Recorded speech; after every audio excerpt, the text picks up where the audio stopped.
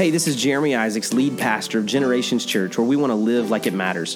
For more information about our church, you can visit us at g.church. We hope you're encouraged by today's message. Thanks again for listening. If you attend here regularly, you know that this is not normally the way our stage is set up, but over the last few weeks, we've been in this series called The Daniel Dilemma. And 3 weeks ago, Pastor Trevor started us off as we looked to Daniel chapter 1, and he really challenged us with the names that the enemy would try to use to change our identity. And we talked about really being named by and operating under the identity that God has given to us. And then 2 weeks ago, in the middle of this series, week 2 and 3 kind of joined together, we talked about the idea of really having grace and truth, how to stand firm, but also to love well, how to present what you're standing for, how to make sure as you resolve not to defile yourself that you do so in a God-honoring way. And then last week, we talked about how to take a stand.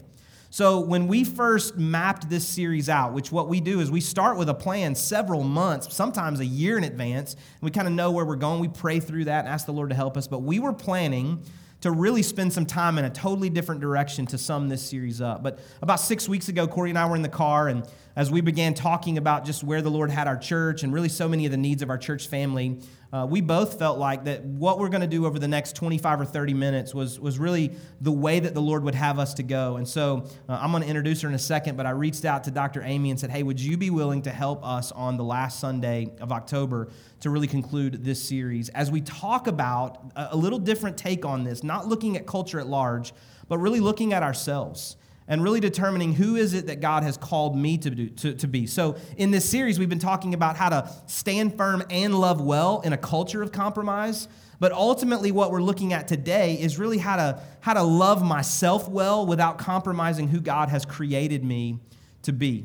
You know, when I think about this story of Daniel, in Daniel chapter 4, King Nebuchadnezzar has this dream, and Daniel is able to interpret the dream for him.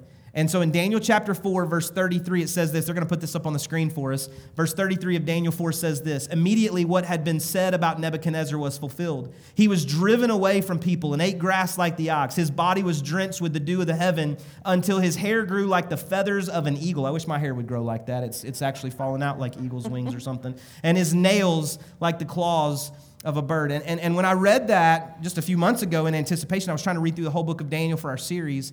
I just underlined it and marked it and didn't think anything about it. But as we started talking about where we wanted to go today, I really recognized that it sounds a lot like Nebuchadnezzar's kind of lost his mind a little bit. Like he's, you know, as he's had this dream and that dream comes to fulfillment, he really kind of loses the sense of who he is.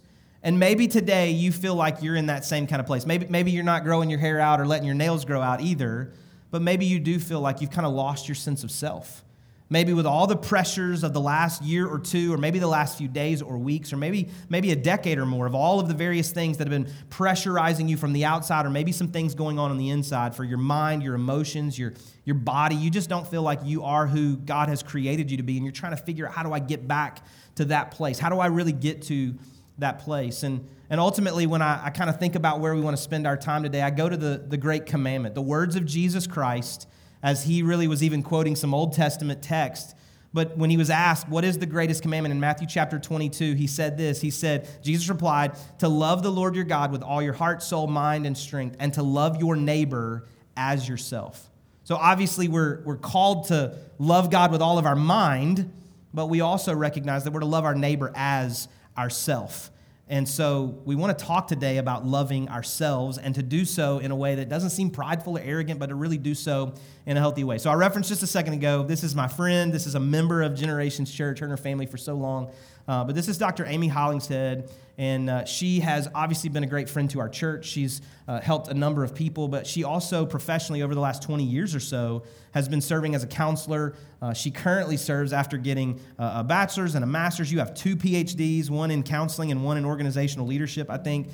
So she's just super educated. She'd probably tell you information you didn't even know you needed and you were missing and all that kind of stuff. But who's going to win tonight? Does that education tell you who's going to win tonight? All right. So, but she also serves currently for Cortland, and it's a couple thousand employees, and she serves as their wellness director, really helping to serve them and their organization just to make those employees serve better in the roles that they have. But today, I just thought you would be a great resource to help us as a church family dig into just how do we love our neighbor as ourselves? How do we love ourselves well? How do we not compromise who we are? So let me just ask you, that sounds prideful. It sounds arrogant. It sounds like, oh, I'm just thinking about me all the time. What does it really look like to love yourself, and how does that honor God, if in any way? Yeah, absolutely. No, I'm absolutely thrilled to be here. Want to support any way I can and just really give people permission to kind of understand some of these concepts that seem a little bit foreign maybe, or even off the table to discuss. And so it's true, in the greatest commandment, if we do not love ourselves effectively, we are very limited to the degree that we can love other people. That's good. And so we have to understand it in that format to be able to even know where to go with that. So I've been traveling a lot lately for work, and anybody that's traveled, you hear the flight attendants say, in the unlikely event that we should lose cabin pressure, oxygen mask will fall down. Please put it on your face first before you help those around you. It's the same concept. If we are healthy and whole, if we have an understanding about how we're wired and what factory settings are in a human design, then we're more capable of getting what we need. It's not entitlement. It's not arrogant. Actually, the person that has the healthiest boundaries is not guarded off or walled off in any sort of self-protective stance. It's an understanding that I need certain things, and I need to understand how those things come together so that I can serve. It's important to know how we're designed as a human, and I think we have a visual to kind of pop up and show that. Just so that we can understand a little bit more about factory design. Yeah. So we hear spirit, soul, and body all the time, but maybe we haven't really ever had an opportunity to know what that looks like. So spirit is our life, our breath. It is God breathing inside of us. It is what continues to live even after this does not live any longer. That's important. That is what spiritual reconciliation is. That is what Scripture is about, to bring that into life and have the power of the Holy Spirit versus just a human spirit that still has the breath of God, but maybe not an awareness, not a pursuit of, not a reconciliation. Very important, obviously, that's good. but that's a part of us. Then we have a body, and it's pretty obvious. We can see, we're not just a spirit walking around, moving around. We can see what our bodies are like, but where I think we get tripped up, especially with the self-care component, because self-care is not selfish. Yeah. When we understand this and we understand the motivation for service and love and giving, you'll understand self-care isn't selfish. So our soul is our thoughts and our emotions and our choices. And that's kind of a separate but equal part of who we are. Yeah. It's not like I can poke and know exactly where that soul is, but it's our thoughts and it's our emotions, and from that we have our choices. Yeah. And so we have to have permission to understand that. If we were raised in some kind of a culture and the language was shame, then we can have an experience with Jesus. We can be moving towards knowing him more fully. But if we have only learned shame, then it's going to take us a while to learn a different language. Wow. Does that make sense? That's really good. That's really good. Yeah. So what does it look like then, just kind of follow up, this was not necessarily where we were going next, but we did talk about this idea, like if we're created in the image of God, and so all of these pieces, body, soul, spirit, like we're created, we're the Imago Dei, right? What does that look like as we're talking about self-care and really finding health individually? Does that look like? Are we doing more in our growth to God and worshiping God? I mean, how does that work if we're created in the image of God and we're striving towards a healthier version of ourselves? What does that look like in spiritual context? I think it's all of it. For Yeah. example, Scripture says, take captive every thought. Doesn't tell you how to do it. Don't you wish it would? It doesn't. Yeah. We're supposed to change the oil in our car. That doesn't make that evil or different. Yeah. But sometimes with emotional health, we feel like we're changing the oil in our car while it's going down Interstate 575. Yeah, that's good. Tricky. That's Little good. tricky. And so we have to have that kind of an awareness and that kind of component. So if we get nothing else from today except for to have permission to feel what you feel and think what you think, because God created emotion. That's good. That's really good. Emotion is not good or bad. Emotion is signal. Yeah. It's the signal saying, whoa, whoa, whoa, whoa, whoa, something's going on. Something's going on. Some of them feel better than others. Yeah. I mean, let's be clear. Yeah, right? sure. But they're just signals. And then we engage our brain, we engage our emotion, we engage our choices, we engage prayer and meditation. But not only prayer and meditation, because this is how the sneaky enemy wants to do. The sneaky enemy wants to say, okay, well, you prayed about it. Yeah. You're not feeling any better. Yeah. You're not holding your hands right. You're not praying right. Evidently, you are not godly enough. That's right. And we need to solve emotionally, cognitively, our thoughts, and we need to solve spiritually. And it needs to all come together in a very holistic approach. That's good, man. That's so helpful. Because I know for the last, again, this is not a new problem. Right. This is since the beginning of humanity that we read in Scripture so many of the wrestling matches that they had, whether it was a mental, emotional, spiritual battle. But I do feel like, and just I'm not a counselor, I always give that caveat, but as a pastor, over the last, let's call it 20 months, since, the first quarter of 2020 and COVID, and then it was masks, and then it was vaccines, and it was political stuff and racial tension, and a variety of issues, that it seems like there are more visual, or maybe we're more aware of so many of the outside pressures that have created extra stress on people.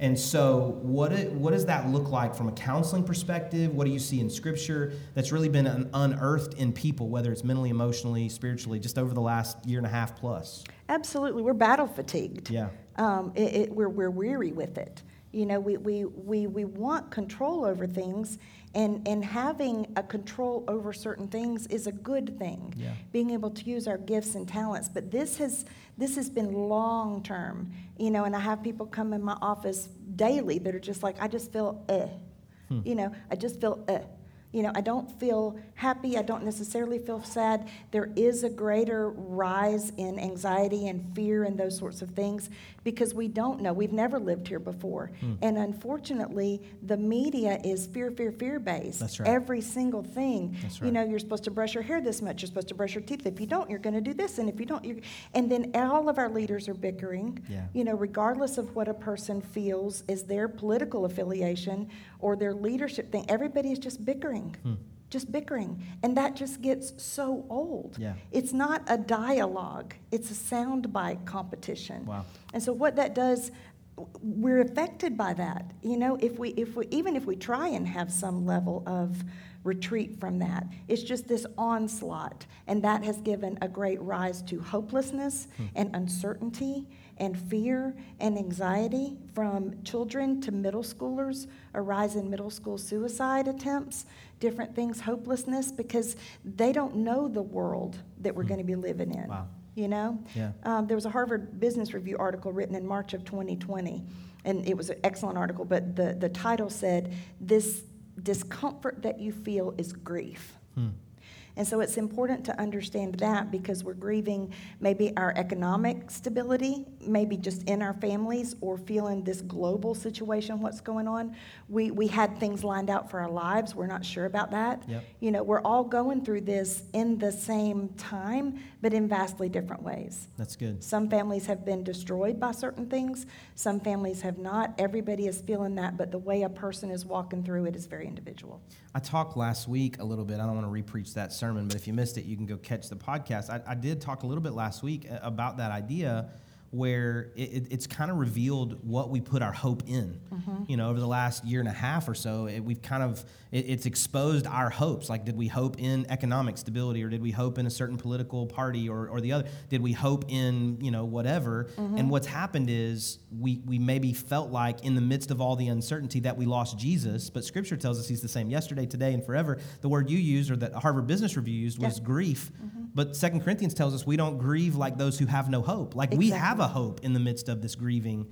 And so it doesn't minimize what we're feeling, but it does give us an anchor in the midst of all of that to kind of recenter to. So I love that idea of grief and recognizing that, and even our emotions as kind of triggers of what we're feeling. So you referenced some phrases a second ago, and we've used some terms. We've used fear, worry, anxiety, hopelessness. I may have said uncertainty, but I'm being repetitive perhaps. Like, all of those things, they're not all the same, but so often we use them interchangeably. So can you help define for us what some of those terms mean and how they may differ from one another, so that maybe it helps us to articulate what we're feeling a little better and we don't use a word that doesn't actually explain what we're feeling? Sure.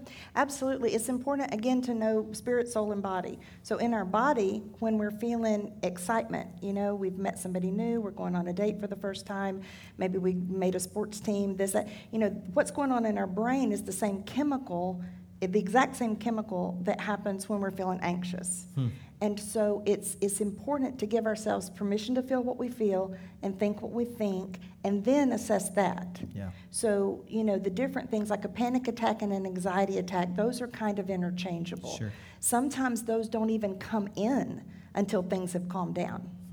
Wow. And that really catches people off guard. If we can look at a trigger and we can say, okay, this happened, and so, I had the clammy hands and my heart was beating and, things were just crazy and I didn't know what to do and I just had all this adrenaline going on. We can kind of understand that, but our culture doesn't have a lot of activity like we used to. Yeah. And so what happens is we can be sitting there and all of this is happening and we're not going to run a mile away from a white tiger or something like that, you know? This is where emotion is good. Yeah. This is where fear is good. And so maybe it's like a horse, right? And all of a sudden they're startled and they run 30 feet over there across the arena and they look back and it's just a Publix bag, right? It's like, good. oh, okay, so I'll go back over there. That'll be cool. That kind of a thing. I think what happens with us is we haven't been taught that skill set, so we don't know what we don't know. We don't pop out of the womb knowing these things. That's right. And so having the ability to understand what the different components are, and there can be kind of primary emotions and then secondary emotions.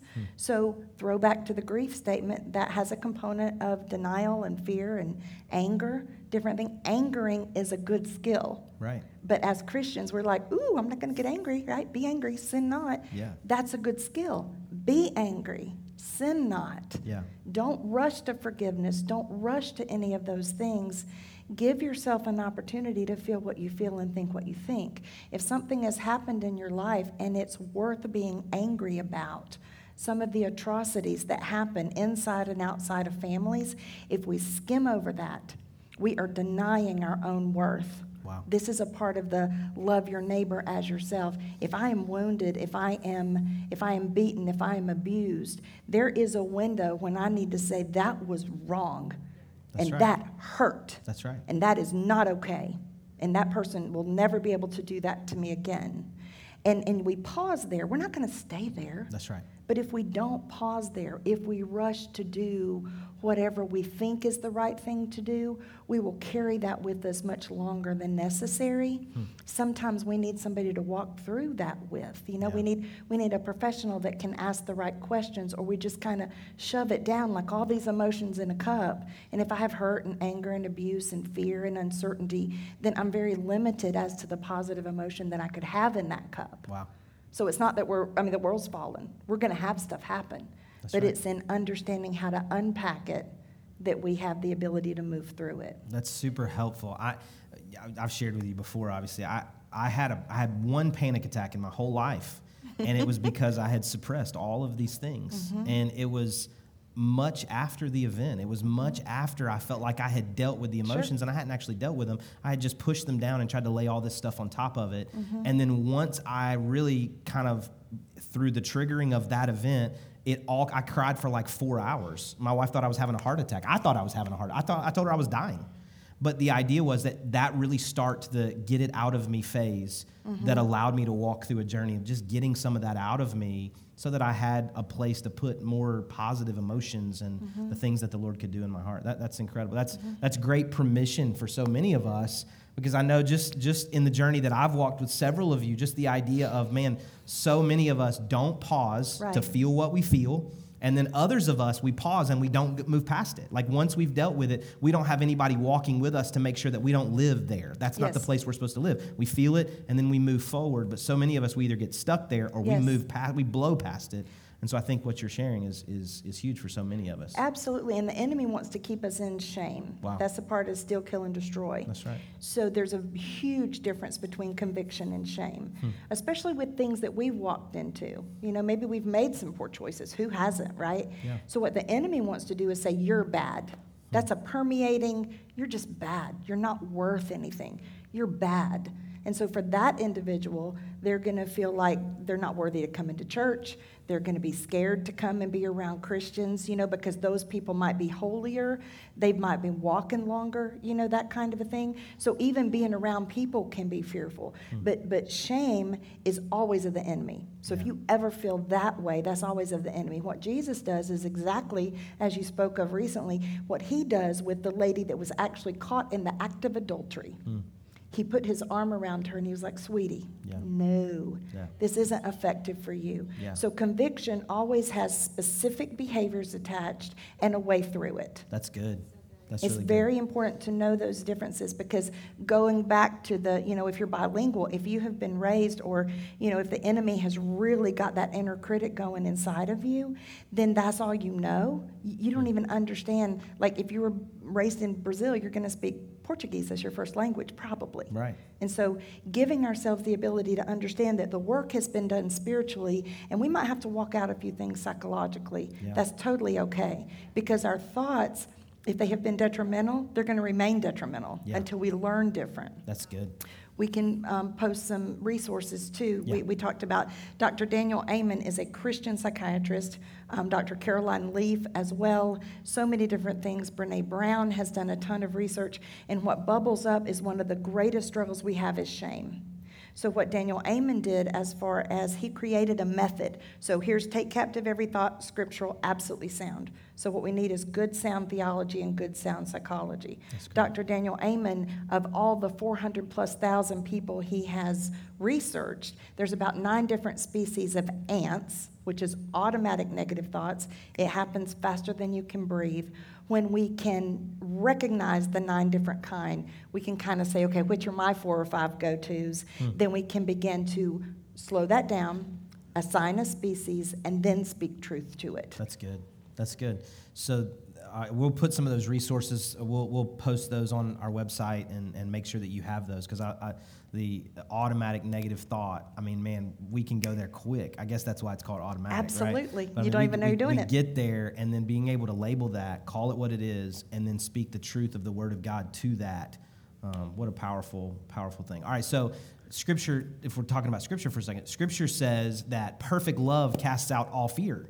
And so if we're struggling with fear, it also says, don't worry about tomorrow. Tomorrow has enough worry for itself. Like, what does it feel like? What does it look like for a follower of Jesus Christ to be afraid or to be worried about something? Like, how do you combat that according to Scripture, and what does that look like for you? For me, it looks like, again, the pause. Because, if all of a sudden I have this adrenaline, I'm afraid, and I look around, if there's actually a white tiger or somebody, I need to run. Yeah, absolutely. I need to do that. If I'm feeling that and I don't know what it is, then I need to pause and look at that. And what I mean by that is that we have come through stuff. Maybe we haven't been through a pandemic. Maybe we haven't had the exact things that are in our way right now. But if my understanding is correct in Scripture, the perfect love cast out fear means mature, right? That's right. So the mature love is one, I think, that embraces the blend of the psychology and all those things. I have these beautiful children and grandchildren now, and so if they come running into my room and they're scared to death, I'm not going to shame them because they're afraid. If my youngest little Alana, she's pulling up and trying to walk, and so if she's doing that and she stumbles, I'm not going to say, Alana, come on, get with it. Yeah. You're 8 months old. Yeah. Walk across the room. Right. For goodness sake. Unrealistic. Come on. That's right. That's overachiever. Right. But it's in understanding those. So if a little one comes in the room and they're scared, then we scoop them up. And we were traveling last weekend and it was a dark room, and so for a second, Evander didn't know anybody else was in the room. And then his daddy spoke to him. He goes, he went from this blood-curdling scream to, hi, Daddy. Yeah. Changed. That's right. Because he knew he was covered. That's good. And so, again, this is an example of feel what you feel without shame. Just feel it. Yeah. And then talk to somebody or get the encouragement, and we can have the Scripture and understand that we're fearfully and wonderfully made. The other thing that I would also offer is that we've been through other stuff before. That's right. And so when we can look back on our own resiliency, that we've been through some tough stuff, we may not know how to get through this. But we look back and we know we've gotten through that. And that's been there since Genesis. That's right. Jesus cried when Lazarus died. He felt that so that his testimony was true for us. Yeah. He didn't say, come on, I'm gonna raise him in a minute. Yeah. His heart broke because he saw Mary and Martha in the village and the family, and his heart broke. Yeah. So number one, I think it's important with the fear aspect to understand that emotion is in our design. That's right. He put it there. No shame for emotion. And then we can look back. There's 5 resiliency factors. You hear of people that come through tough stuff, and this person bounces back. And this person, they just kind of never get through it. You've heard those stories. So for the resiliency, one is that they're more likely to seek help. The second one is that they feel that they have the skill to manage their emotion and their thoughts. They may not know how in that moment, but they know that they can. And then lastly, I'm picking out the top 3, is that social support. Yeah. So when we're having fear, find out what it's about. Is it warranted? Is it warranted? And then have an action plan. Do you need a protective order against somebody? Have you been beaten up by somebody? Then we're going to do the legal things. That's and right. we're going to do the right things, but it might be warranted. That's good. So one of those resiliency factors that you talked about was the social piece. Mm-hmm. So maybe there's people sitting here today, I'm assuming that there would be, people watching online, and they go, man, this was good. Like, Dr. Amy's super smart, and Jeremy's as charming as ever. That's right. Okay. But they would say, like, I don't really identify with what you guys are talking about. I'm not walking through that right now. I don't feel that. But there is someone that I know and love that is. Mm-hmm. It's a family member, it's a friend, it's a coworker, and man, all of what you're describing, it's like that's where they're living right now. Mm-hmm. What would you say to somebody about how to support them, how to encourage them, how to be that kind of social circle as they're trying to navigate what it is that they're walking through right now? I think absolutely it's maintain relationship with them in whatever our role is. Yeah. So if you're a friend, if you're a parent, if you're a sibling, whatever those things would be, if they ask for your advice, if you're invited, then speak. And that's really hard. It is. When we love people and they're hurting, and maybe we've been through something or we want to provide resources for them, we want to help them. Maybe they're not yet ready for that change. Maybe the change is more frightening than whatever they're going through. So emotions need to metabolize, kind of like a fizzy, bubbly water, right? Yeah. They need to just do their thing, and they need to be able to come up so that we can understand them and we can think through it. So if you have a friend or family member, if you're too afraid to even, come into the sanctuary, there are so many different things that you can read where you can find help. So stay in relationship and love people where they are. If they invite you, get them all the resources in the world. And prayer is planting seeds. That is that powerful part of our spirituality that as much as we love them, God loves them even more. We don't even understand. That's awesome. And so we can pray. There's a thing I do in my head. And so it's, it's kind of like a pushing it all in. There's some visualization I do in my head because obviously I care and love about people, love people. Yeah. But when there's something going on, especially with my family, that's close to my heart. And so I pray through that, and I pray for all the resources, even if it isn't me. Let it be whoever it needs to be. And then you kind of try and push those people that are close to your heart into whatever they need to do. And then if they ask them, because we don't know when they're going to be ready for it. Does that make sense? Absolutely, it does. Okay. So I think what I hear for all of us that are in the room, those watching online, is if this is something you're walking through, don't isolate. Obviously, lean into resource and relationship and the Word of God and identify those things. Get some help. And then for those that may have a friend or family member, somebody that you love that's walking through this, don't allow them to isolate. They may not want help right now. They may not want the resources that you could provide or the great wisdom that you could speak, but just stay close and be in relationship. And then when you feel that open door, you hear that from them, then you can step into that with as much help as that you can provide. Here's what you need to know about us as a church. We don't want you to walk this alone. And so if this is something that today you absolutely know, man, this is where I'm living right now. We want you to know that we love you, we care for you. We want to help you navigate and walk through what it is that you're walking through. And so we want to be a resource to you. We want to help you not just in something like this, but we're going to post some resources on our website, through our social media channels this week. We've also got a counseling resource sheet that's available at the Information Center today. If you want to go there and just grab that, you can do that.